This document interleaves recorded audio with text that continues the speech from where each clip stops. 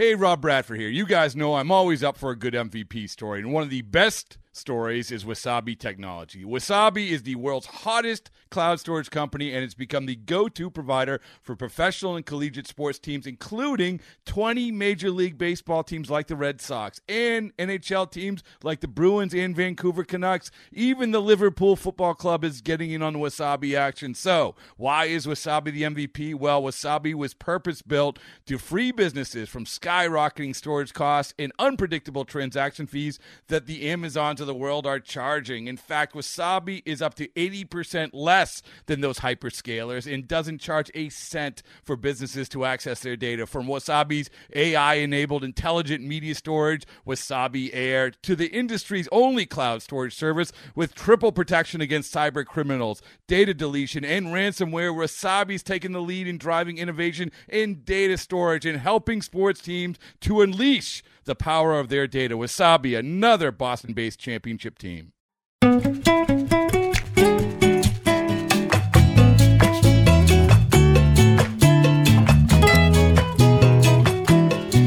All right, back beyond the bases, 3 strikes and you're out with Marlins closer Anthony Bender. Anthony, we appreciate it. Here's how this is going to work. A number 1 through 100, we're going to automatically generate a random question that coincides with that number. These questions are random. They're really weird, and we'll see how it goes. All right, so give me a number. Number 10. What is the messiest situation you've ever encountered? The messiest situation I've ever encountered? Oh, my gosh. I guess the messiest goes along with the scariest. I was on my way back from a road trip, coming home from Delaware, and I was with one of my teammates who lived in Sacramento. We were driving back home after the season, and truck pulls over on the side of the road, and the guy hops out, and within seconds, this guy's whole truck catches on fire, and we're over there trying to, help him, get away, and all of a sudden we just watched this whole truck kind of burn on the side of the road. It was just a really random thing, so I guess it's not really messy, but that's the first thing that came to mind on that question. All right, here we go. All right, give me another number. We'll go 55. Of all the, you know what, this is interesting, because I was just chatting with your teammate Peyton Henry. This is along the same lines. Of all the things you've bought in your life, what has been the worst purchase you've ever made? I was working with my uncle for a long time when I finally... You knew this immediately. Yeah, this was a good one. Finally made up some money, and I wanted to buy myself a decent little truck, so I went on Craigslist and found this sweet little 87 Ford Ranger. Is nice. It was just over $1,000, so I get it, and I'm pumped up, and I go to the DMV, and they told me it was a stolen truck. What happened? So I had to get a hold of the original owner, and somehow he did this trade with the guy, and the guy ended up just running away with his truck and sold it to me probably a week and a half later. So I had to get a hold of him and get all this new paperwork. The guy just ended up saying take it because he was over it. But yeah, it was just the most weird situation I've been in. How long did you drive that thing for? 3 weeks, and then the thing completely broke down on me, and I still resold it. You resold it just for scrap? Stolen, yeah. It wasn't stolen anymore, but yeah, I resold it to this guy, and he just wanted to fix it up. So yeah, I had it for probably 3 weeks max. Are you a car guy? I like cars, not a huge car person though. What are you driving now? Right now, a Nissan Sentra. Okay. And how long are you going to hold on to that? What's the next big car purchase? I don't know. I keep looking, but I can't pull the trigger on a new car, so I'm probably driving this thing until she doesn't run anymore. Truck, car, what do you prefer? Eventually, I'll go back to a truck. I like Ford, so I'll probably end up getting a 250 later on. So unlimited money, we're going F-250, and what are we going to do to it?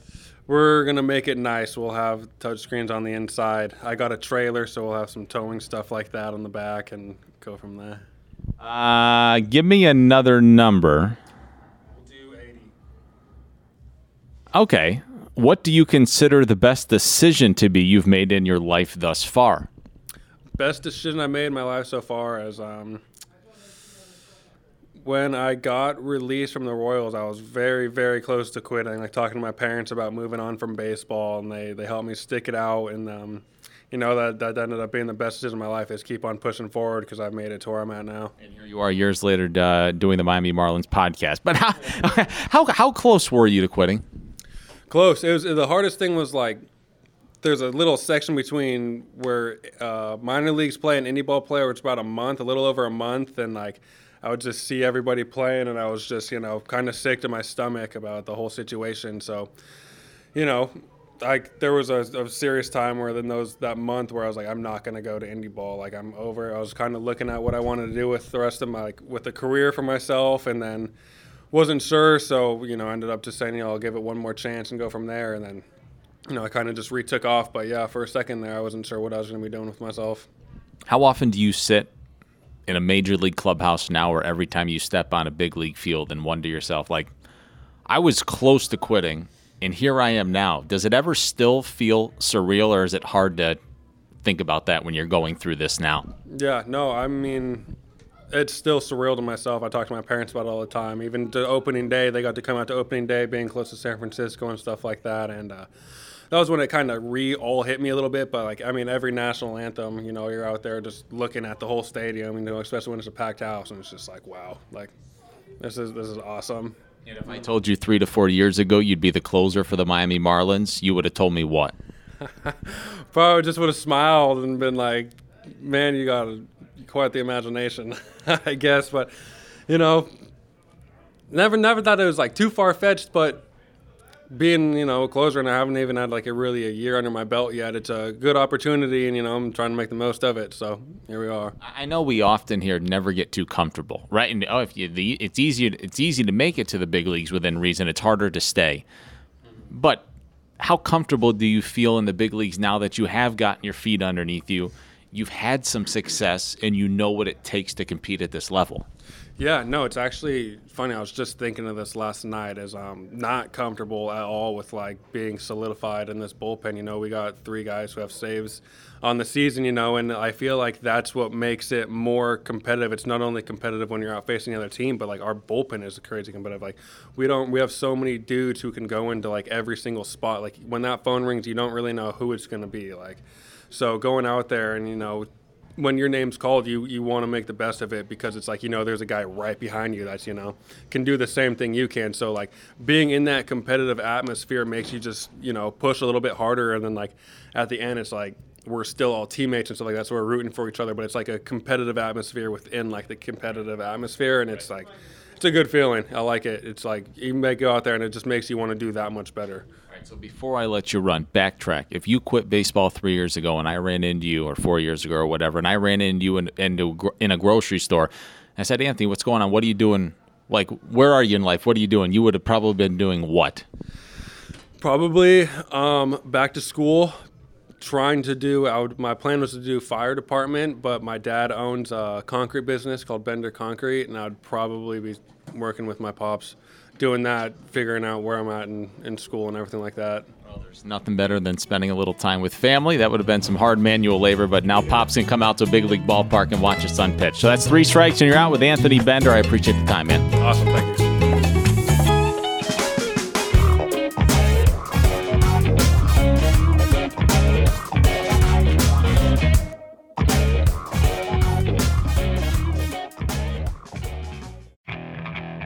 Okay, picture this. It's Friday afternoon when a thought hits you. I can waste another weekend doing the same old whatever, or I can conquer it. I can hop into my all-new Hyundai Santa Fe and hit the road. Any road. The steeper, the better. Because my all-new Santa Fe is available with H-Track all-wheel drive, so I can hit the trail without a worry in the world. Heck, with 3 rows and best-in-class rear cargo space, I can pack the whole family in with all our gear. We've got available dual wireless charging for our phones, so we'll never lose touch with civilization, and we won't lose touch with the primordial power of Mother Earth. So which is it? Waste the weekend or do something a little more epic? And conquer it in the all-new Hyundai Santa Fe. Visit HyundaiUSA.com or call 562-314-4603 for more details. Hyundai, there's joy in every journey.